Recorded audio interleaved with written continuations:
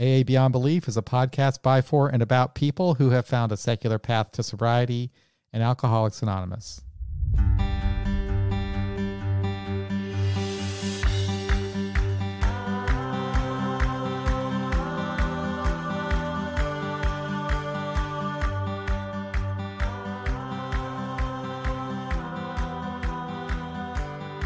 a real pro, aren't I, John? Oh, you are the best. This is John S., and I have one of my favorite guests here today, John H. from the DC Group. The DC Group is actually the host city, I guess you would say, of the upcoming International Conference of Secular AA that will be taking place at the end of October of this year.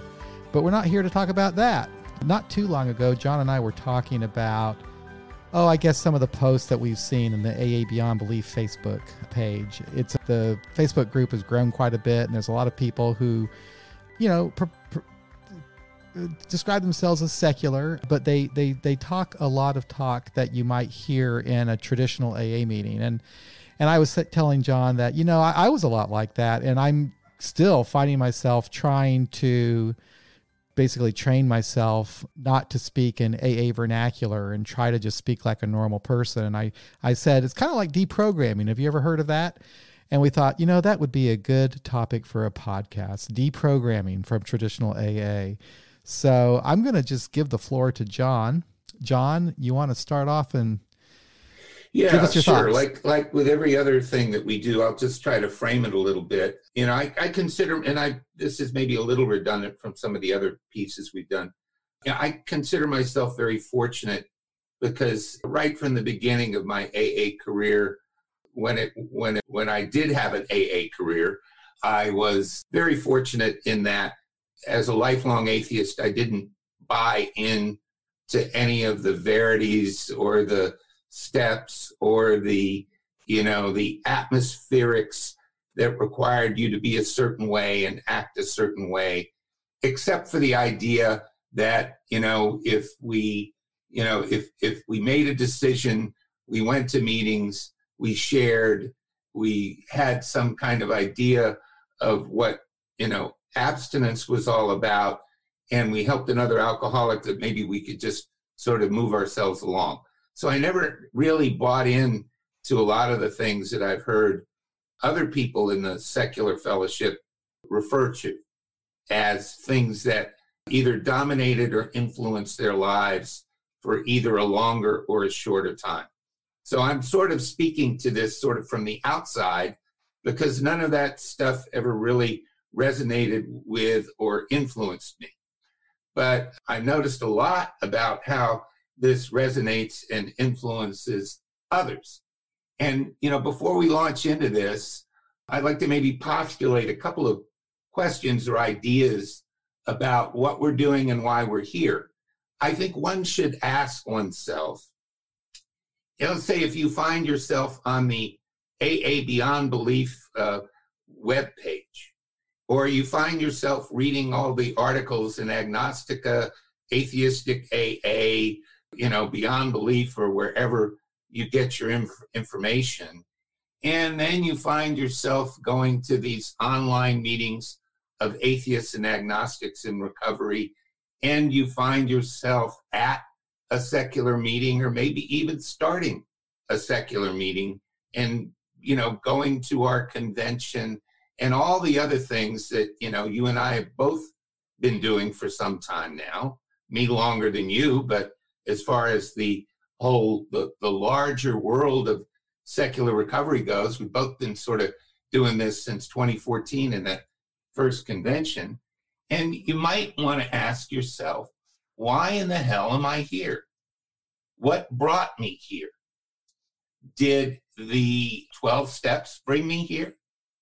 Well, in maybe some ways, in my case, that, they did, because I totally rejected them from the outset. But did my happiness with the big book bring me here?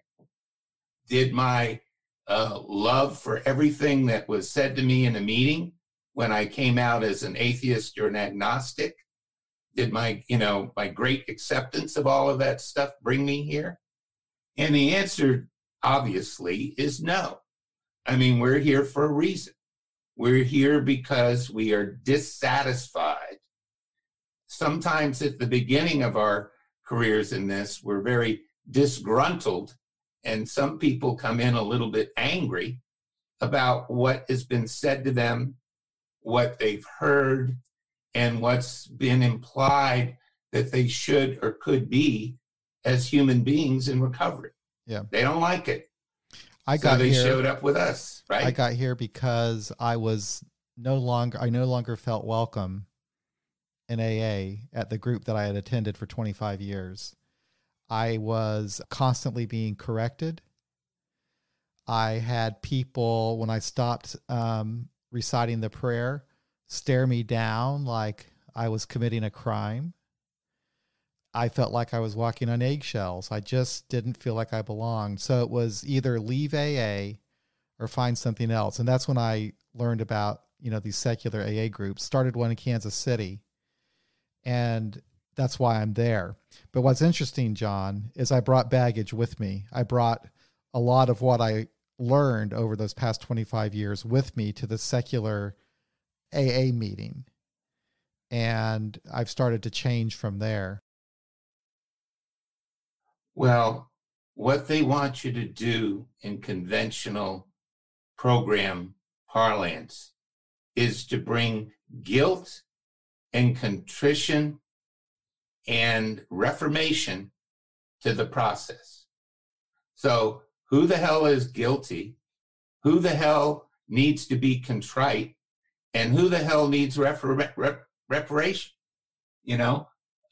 Reformation.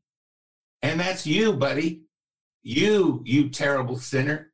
You rotten scumbag that ended up, ruining your life and coming to these meetings. And you, brother, need to get on your knees and repent. I mean, if we want to go back to the fundamentalist origins of this whole thing, where you couldn't even attend a meeting until you'd gotten on your knees and repented, right? Everything but the snakes.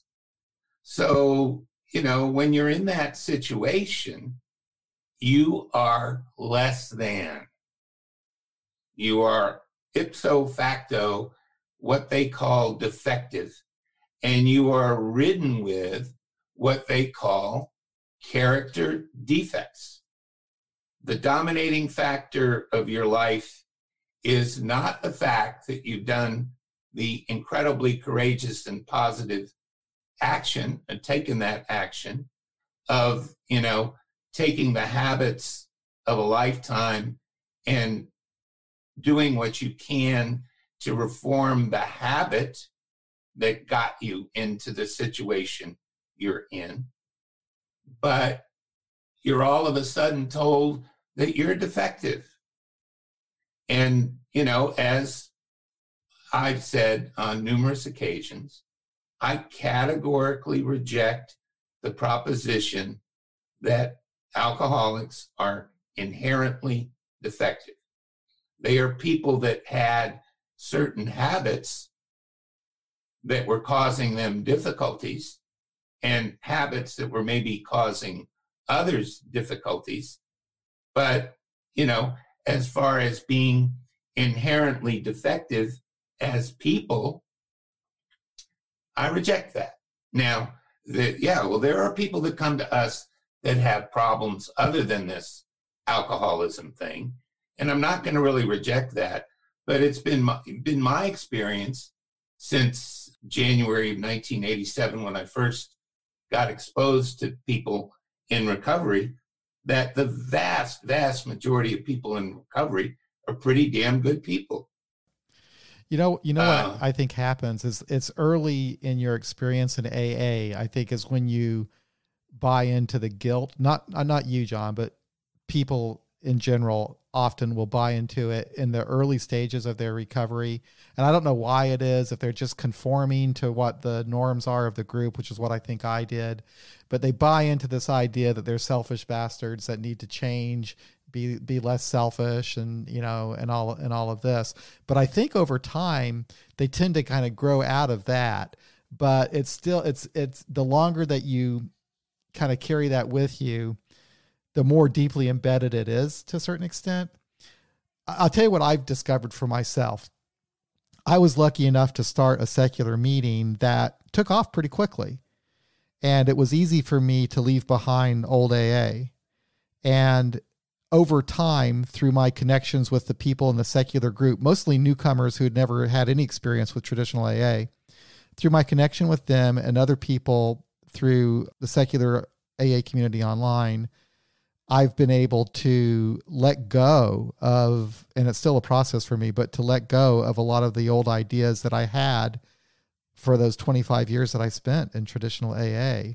But if I had not had that opportunity, if I was still like an open atheist going to traditional AA, it'd be very difficult.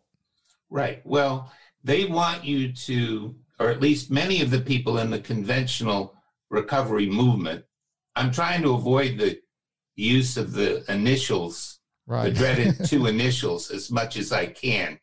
We'll talk about that later on in the year, I think, when we get to ICSAA. But, you know, they want you to buy into this position of, you know, walking through life with this terrible list of defects. I'll tell you a little war story.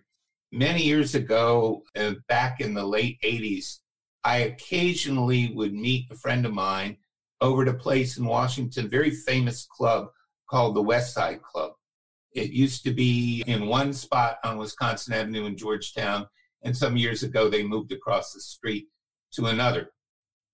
But in that original old West Side Club, when I would go up these narrow set of stairs, at the top of the stairs was this very elaborate wooden plaque, about 6 feet long and 3 feet high.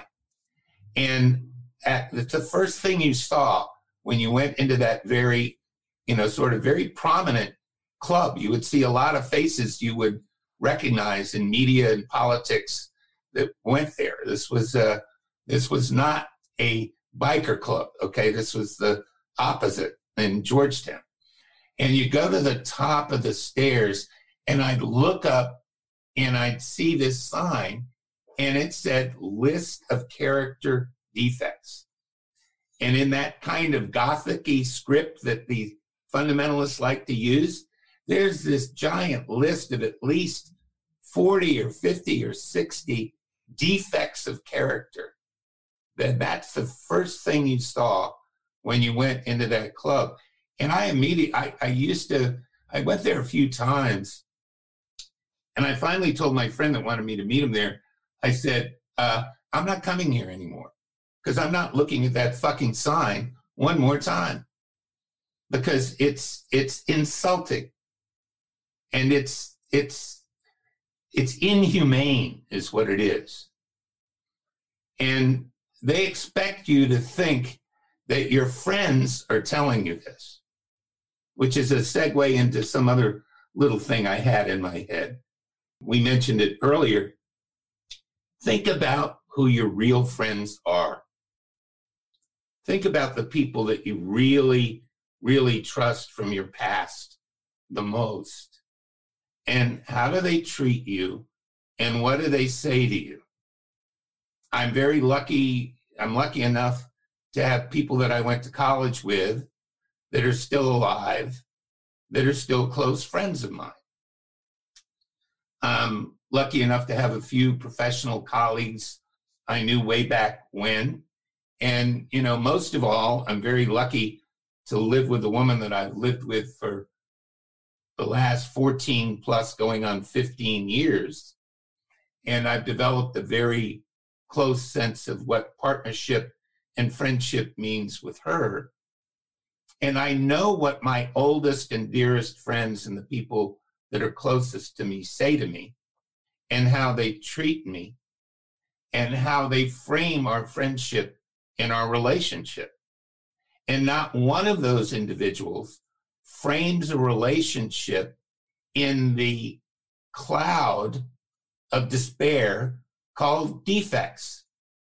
They're not coming at me from that point of view, which would, I think, ask someone or get someone to ask a very fundamental question.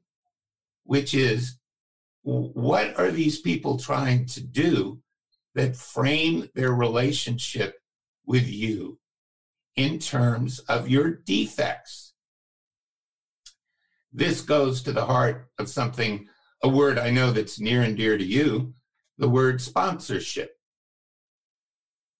I mean, what in the fuck do people have to say to you about your personal life in the context of your recovery? Yep. I think I think the sponsorship thing has been abused. And even early on when I was actually going to meetings, I found it kind of weird the way that people would talk about their sponsors. You know, some people would have these drill sergeant sponsors that would put them in line and all this kind of crap. And people would talk about their sponsors like they were, you know, some authoritative figure that had it all figured out. And, you know, it bothered me. And then later I would see people volunteer themselves to be someone's sponsor and direct that person on what to do. And I just have a lot of problems with that. Now, I say that as a person who at one time when I was younger, unfortunately had a sponsor that was telling me things that were not proper and I should not have been listening to, but I did when I was in my 20s getting sober. But yeah, I have a problem with sponsorship too. And you know, it's when you see someone like come into like our Facebook group who just learned about these secular AA meetings and they're just newly sober and they're in that frame of mind where they've kind of bought into the whole AA thing, that they have these defects of character, that they're self-centered, that they have to work the steps, that they need to have a sponsor, blah, blah, blah. But they really don't believe in God, and they tell their fellow AAs they don't believe in God, but they still can work the program, and they're given shit. So then they find us, and they think that they found a group of people who do this AA thing, but without the God, right? And well, they want you to carry it over. They want to carry over. It's like, you know, I see newcomers from time to time who might look to me for some specific advice about how they need to or want to live their life.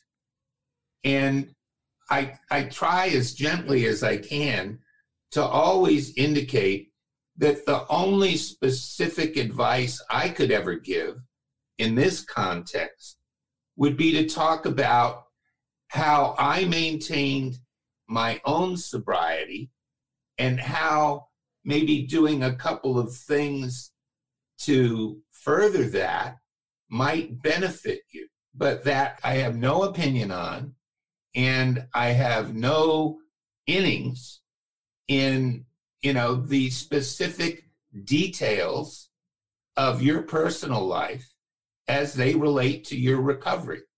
That one of the reasons you recover, one of the reasons you get sober, is to formulate a more honest and direct and clear-headed opinions about what you do yourself. Not take opinions from me or some other member and graft them onto your life. That's just crazy. And I think it would be appropriate if, like, you a new person, whether it be someone you meet online in a Facebook group or someone that comes to your group in DC, and they tell you that they've got this sponsor who's telling them, dictating to them what to do. I think it's appropriate to tell them, you know, if I were you, you don't really have to buy into that. You know, you don't really need that. You know, I think it's okay because people need their minds open sometimes. It's like, you know, we had some correspondence with a friend from Canada who heard you speak in Toronto, and he said it was the first time he ever heard somebody speak critically of the 12 steps, and that for him to hear that was liberating. Let me tell you, I remember also the first time I heard somebody speak critically of the 12 steps, and I was shocked. it was shocking to me.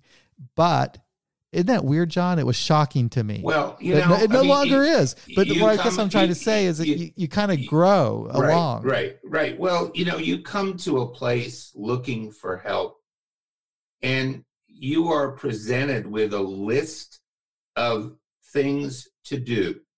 You're presented with a to-do list. And it is indicated to you that if you don't do what's on this list in order as it's written, that you are not going to be successful, and that you are going to be condemned, eternally damned. That sound familiar? Eternally damned to the condition that you were in that brought you to the room to begin with. Instead of saying, we're going to maybe tell you about abstinence. We're going to maybe tell you about how we dealt with some things in our lives that were difficult while we're sharing, but we're not going to specifically direct you. I was once in one of these fundamentalist meetings. I wrote about it in an old article about Back to Basics that I published in Agnostica some few years back. And I was in this meeting, and my jaw was literally hitting the floor when I got done listening to this woman talk about how she made an inventory list in the morning about what she was going to reform today, and in the evening about what she fell short on, that she reported to her sponsor on a daily basis. And part of the regimen was also calling 5 AA members every day. It was crazy. There are thousands and thousands of people out there in the Back to Basics and other fundamentalist wings of this thing that do stuff like that. And it's implied that you're not a member of the club. You don't get your magic ring, okay? Or, box of Cracker Jacks or whatever the hell they say you get. Right? Remember when I was a kid, you'd get a magic ring in a box of Cracker Jacks, that supposedly had some power associated with it. And, you're made to feel that you absolutely have to toe the line. And that's just nuts. And when I see this happening within our part of the movement, I'm baffled, frankly. Yeah. So what do you do? What do you do when like someone like me, for example, who spent 25 years in AA? Well, that's kind of different. Maybe someone that's brand new, someone who's just gotten sober and they've kind of bought into all this stuff. They just discovered, they learned about secular AA meetings. They go to those meetings, but they're still speaking the AA, the spiritual stuff, the dogmatic. They still have this dogmatic view, I guess, of things. And maybe they've even been harmed and they don't even realize it.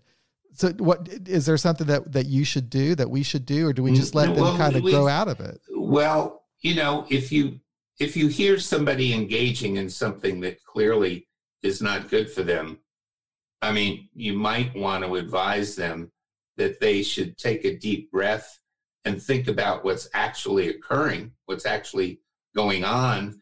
Has somebody gotten too far into their head? Does somebody really have their best interest at heart? Or are they really more interested in pressing an ideological line or some philosophical line or some, conversion therapy that they believe in that they're trying to foist on you, right? I go back to, how do your friends treat you? Right? How do the people you really respect most in your life consider you and your opinions and your life? Yeah. See, I think that's a good approach. But if you go at someone, and just tell them that what they just said is bullshit, or that if you make them somehow feel bad because they believe something at that time, unless they really cross the line. Somebody on one of your pages was printing this St. Francis prayer the other day. Him out, didn't we? And I don't know whatever you did with him, but I just got on there. I saw it. I said, "What is this shit? Where are you?" Now I did throw him out. There were a lot of people that started complaining because it was kind of weird. He would post all this stuff. It was like the most religious stuff from AA literature that you could possibly find, right? He was posting that and with no commentary, and it was pissing everybody off. So that's why it was like from a Jesuit academy. See, I don't think he was up to any good. I don't think he was sincere. No, I think we had that's what's called a false flag, a bot. I think I accused him of being a bot, but that's one thing. But it's easy to get rid of the bots, but the people that are sincerely convinced that they must do this in a certain way, even though they know that that the way that they were told, what they were told to do was religiously inspired, direct from Mr. Blackman's, the old Nazis, Oxford group, and not in the best interest of atheists and agnostics, particularly if you read something like the We Agnostics chapter in the Big Book. They did not have our best interests at heart.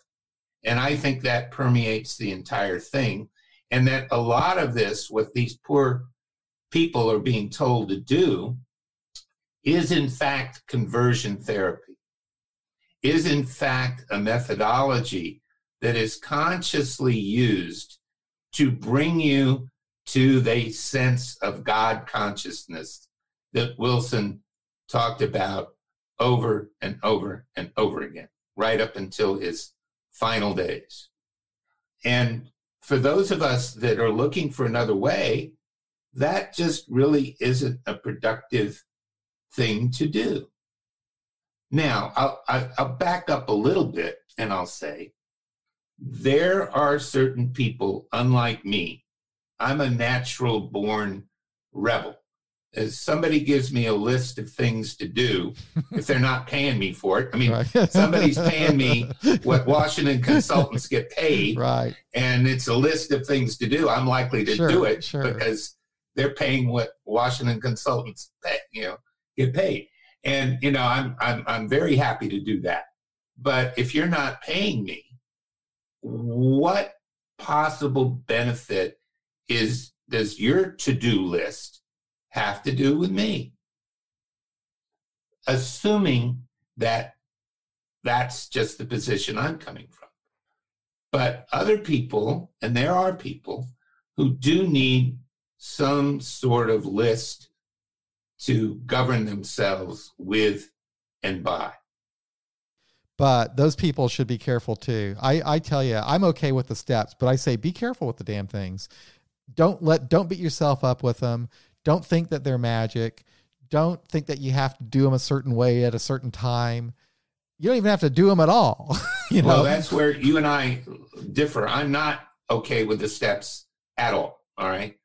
I'm okay with other things, but I'm not okay with that stuff. I don't understand why people continue to play around with that form of orthodoxy. But I've done presentations on that. I know, but you know what's weird about that? I can tell you from my perspective, it was decades of having that language of identifying everything, of seeing the world through the 12 steps, every experience through the 12 steps. And so it's really difficult for me to this day, John. I can talk to somebody in Smart Recovery and and they can tell me what they do, and I can identify a step with everything they do. The articles that you wrote, the things that you described, I can see steps all through that. Yeah, I know. It's troubling, just, you know.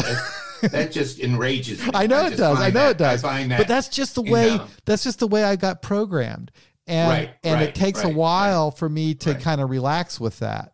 Right. You know, I'm much more relaxed about it than I ever have been. Yeah. Well, I prefer the fact that, you know, I prefer to say that I came up with some common sense solutions that worked for me, and they were more driven by the observations of how people behaved than, you know, what somebody put up on a wall in some club somewhere.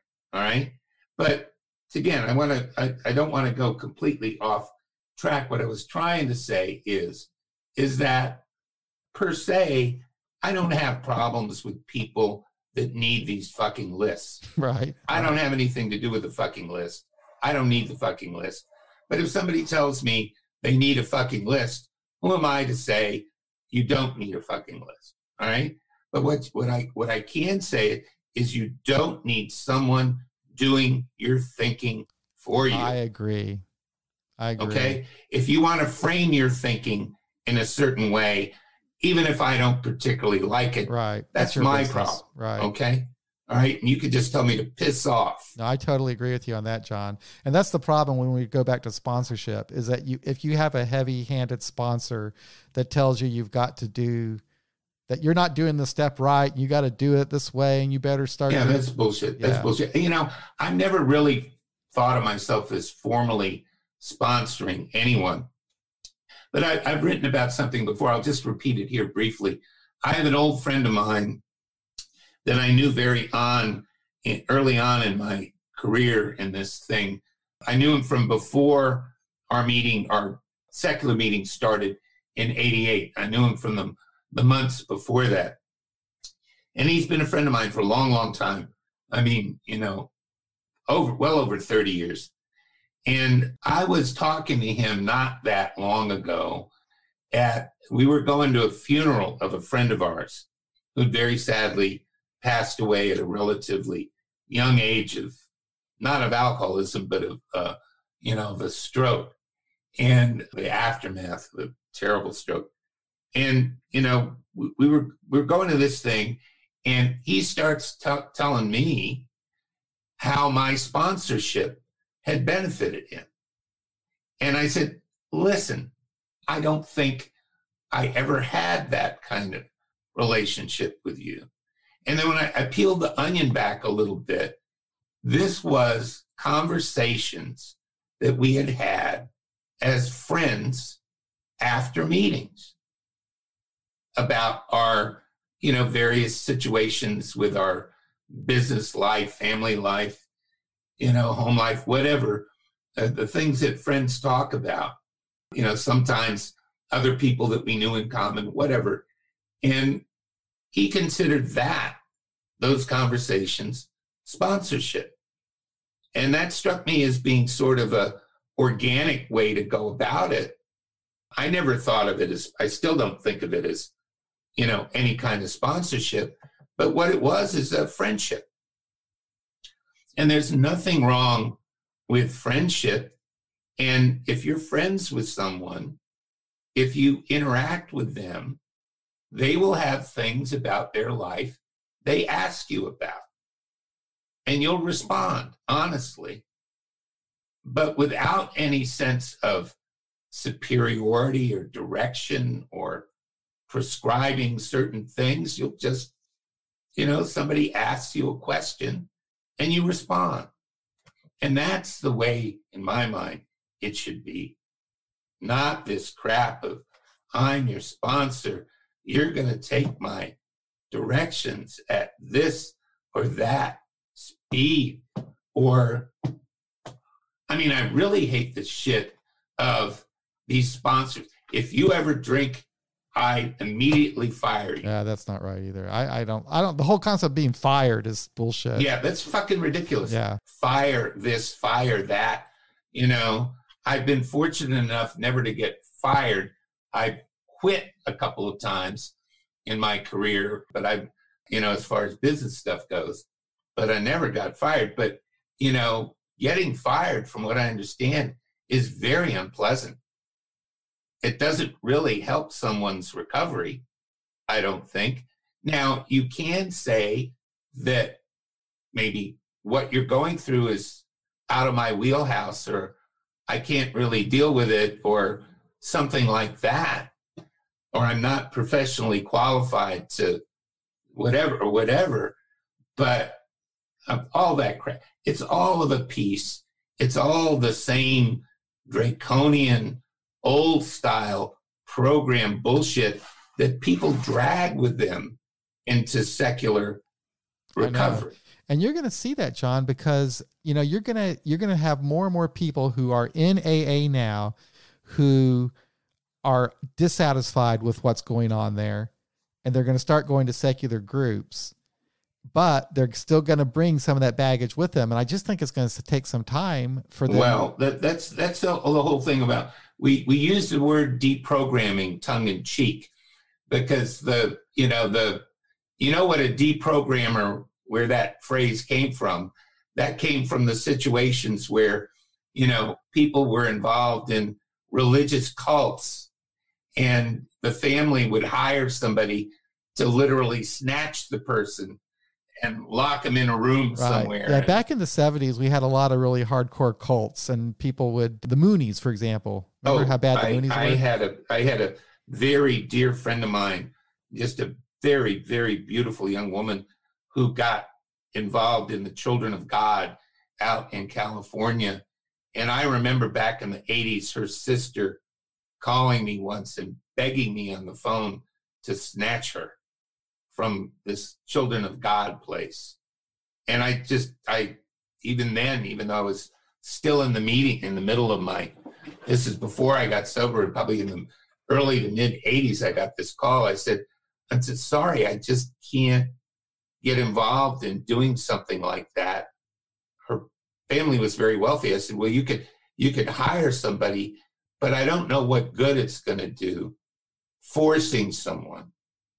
You have to sort of wait for them to come to the conclusion that what they're being sold is incorrect.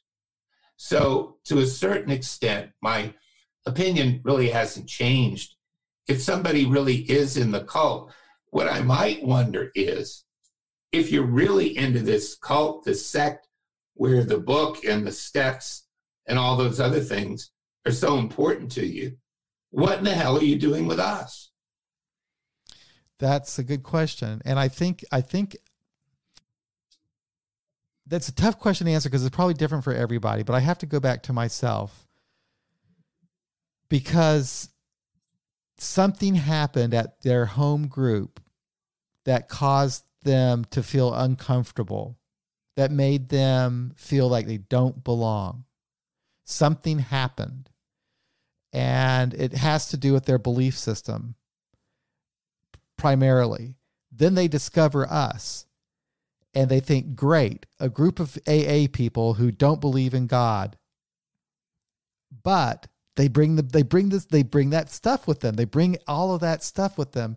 And it just takes a while for them, for people to get into a place where they learn from people like you that they can let go of a lot of what they've learned, and what they've been told. It just takes some time, though. Yeah, it takes some time. It's amazing to me sometimes how threatened people get over some of my opinions, where, I always generally try to make the disclaimer that I'm just another guy speaking for himself about, what I did and how I did it. I'm no more of an authority in your life or anybody else's life as anybody else. I'm just talking about what happened with me. But I say that certain things don't make sense, and people get all bent out of shape when I say, listen, this stuff just doesn't add up. Yeah. It's really interesting. Some people they hear you talk like that, and they love it because they've never heard it before, and it's changed. Other people do feel threatened. Other people feel threatened, because you're challenging someone's belief. Yeah, I mean, the shit either adds up or it doesn't. I'm not going to go into politics, but, I was having some discussions with some true believing friends of mine. I'm on the extreme left of the spectrum. And, and I was trying to, reason with them today. And it was like, about a situation. And it was like dealing with somebody who has this religious belief. And as soon as you question it, you're all of a sudden, you're a traitor of some sort, which, I mean, that can be taken into all realms of life. And we're not traitors to anybody. What we are other people in recovery that do, in fact, have the interests of sobriety of everyone that's got a problem with this. We do have that interest at heart. But what I try to do is divorce all my other interests from that singular interest of trying to somehow tell someone that you can stop. You can make a decision about this thing that's harming you. And then you get to live a life on your own. So why would I tell someone you get to have a good life making up your own mind and then try to tell them how to fucking think? It's crazy. And that's when I just get like, I just say, this prescription for the way to live a life is ridiculous. And it's just dressed up Christian fundamentalist religion. That's all it is. Are you familiar with Monica Richardson? No, I am not. Boy, you should look her up. She produced a movie called The 13th Step. And I've lived that once or twice, but I never. Okay. Yeah, she produced a movie called The 13th Step. It's a documentary, and it's pretty good. And she was in AA for, 30 years. And she left, and she sees AA as a cult. She hates it. She has various Facebook groups and a website that's all about helping people deprogram from AA. And she's really an interesting person. She has a podcast that I used to listen to.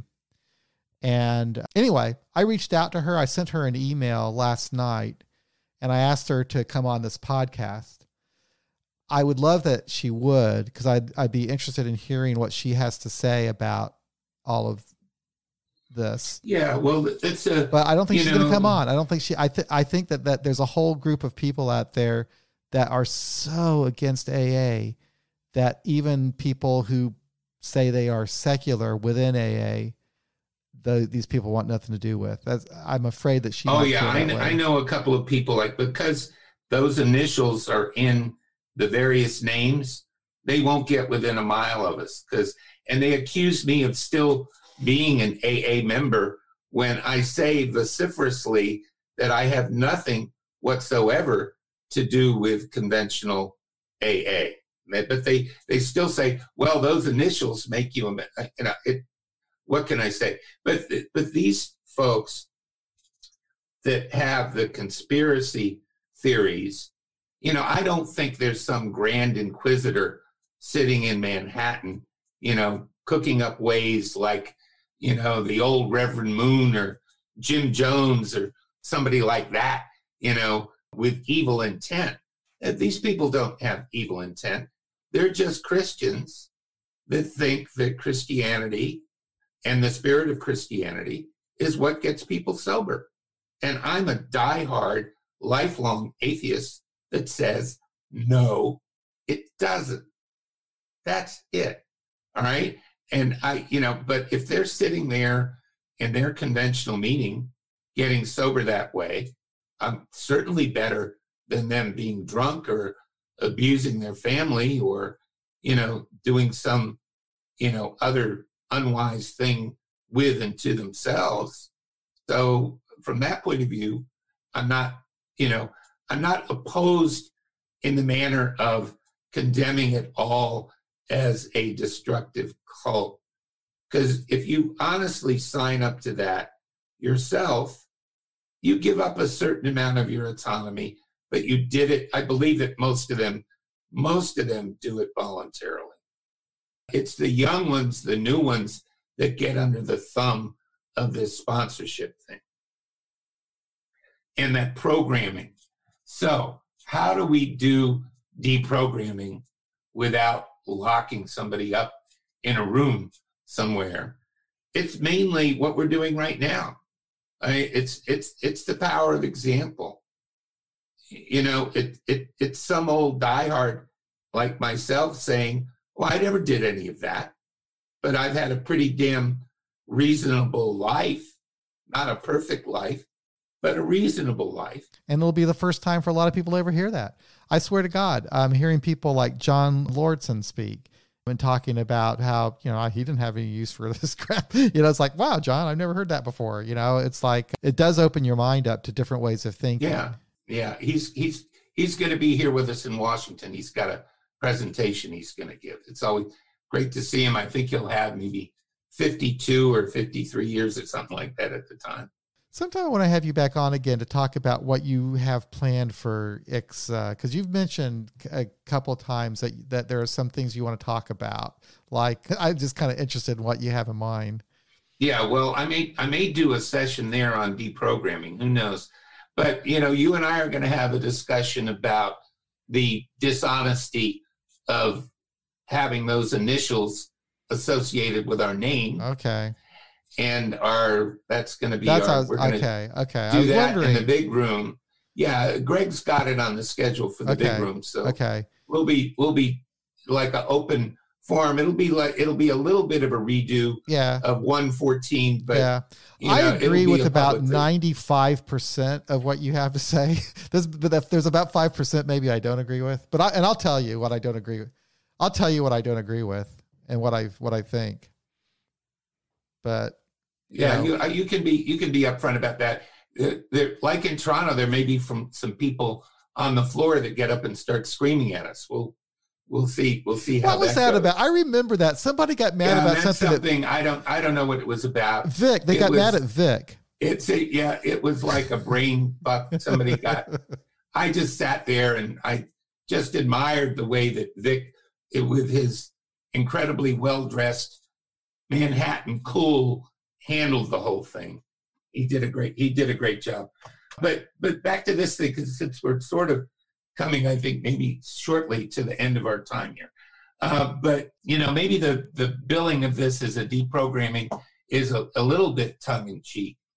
But in fact, if you are being dominated, and this is where I go back to things that I've seen on Beyond Belief in the coffee shop and elsewhere that are deeply disturbing to me, where people come and talk about this stuff, this sponsorship stuff, this having to do the steps in a certain way stuff, and they're miserable. They're unhappy. They think they've done something wrong. They think maybe even they're not going to make it if they don't get back to the true path, to the true way. Instead of following your own heart, your own mind, your own best self, which is why you got sober to begin with. I didn't get sober to follow your way. I got sober to find I'd lost my way myself.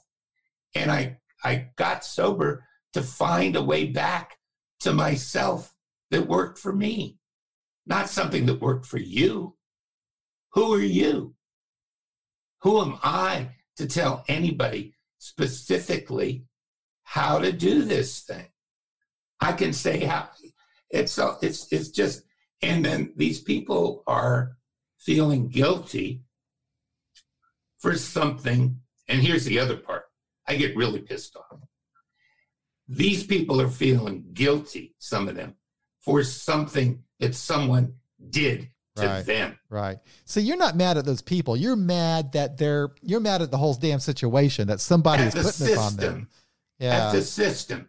At somebody who had the temerity to tell a newcomer that they had to believe in the fact that they have these defects that need to be remedied in a certain way, or that they will inevitably succumb to a fatal condition. That's abuse. And it's used and can be used in abusive ways by people who have their own personality issues. And no one really questions it, at least in many conventional settings. They don't question it because that, many have tried, but none have failed unless they did it our way. None have failed, right? What horseshit. None have failed. I take them to a couple of fucking funerals I went to where people that did it exactly their way every day, and they died anyway. So, I want people to be good to themselves. Why look for an answer outside of yourself and the people that love you? The people that love you, the people that care about you in your life, that you know the most, will show you more about the way of your life than anyone else. When I talk to my daughters, when I talk to my wife, when I talk to my oldest friends, they show me what I am and what I've done. Now, what the people in sobriety did was, and the people that got and stayed sober did, is that they showed me this way that if I maintained abstinence, that I would find this way back to myself, that I would find this way that worked for me. And they gave me an inestimable gift, but they didn't tell me how to live my life. Well, for anyone who might be listening to this podcast and hearing John for the first time, I would definitely recommend that you go to atheisticaa.com and read the series of articles he wrote that we are actually reposting on a monthly basis at AA Beyond Belief, because I find them to be positive and truthful. And I also think that what he wrote in those series of articles is what I see happening at my home group, We Agnostics. And I hope that it's kind of happening at other secular AA groups. It's less concerned about, following a process and doing what you're told, but just having an experience and kind of just connecting with people. And through abstinence, which is what we all experience, is getting well through abstinence. Yeah, well, if you're not hungover, you can listen to the stories. Oh, there's so much more you can do when you're not drunk and hungover and having problems from all of that. So you become less self-obsessed without being told that you have to be so. Yeah. You just automatically So those are great articles. Definitely read those. And I guess, John, we pretty much have, you think that we've wound it up? We did it. I just don't want I didn't want anybody to get the wrong idea about this word deprogramming, No, I'm not setting up a cult to deprogram the poor AA minions of the world. But I don't know if you caught it when I was talking about how I was programmed. I'm honestly working on changing my vernacular that I use. Like, I don't like to say I'm sharing, for example, when I'm talking. I don't like, there's a lot of AA verbiage and lingo that I'm trying not to use. I'm certainly not going to talk about my character defects. That's for sure. Yeah, I wouldn't use language like that. I don't use language like higher power, character defects. Oh God, I could go on and on. I should write an article about it anyway. Yeah, well, if I've got something wrong with me, I've got a wife and 2 adult daughters who will be more than happy to point that out. They know more about the story anyway. So, I guess we sort of masticated this one, and hopefully it resonated for some. Okay. We'll see so. When we play it back. I'm going to play some music. Is this how it works? Play some music. I'm due for some Bob Marley, I think. This is the AA Beyond Belief I'm Leaving music. This is the music I play when I start asking for money.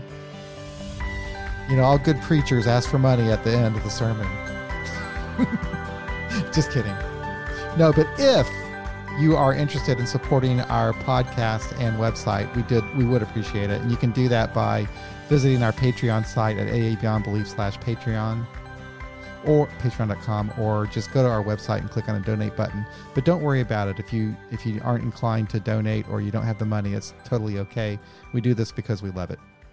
And John, thank you very much for appearing. I appreciate it. We're going to have you back on again. Thank you. Talk about whatever you want to, whenever you want to.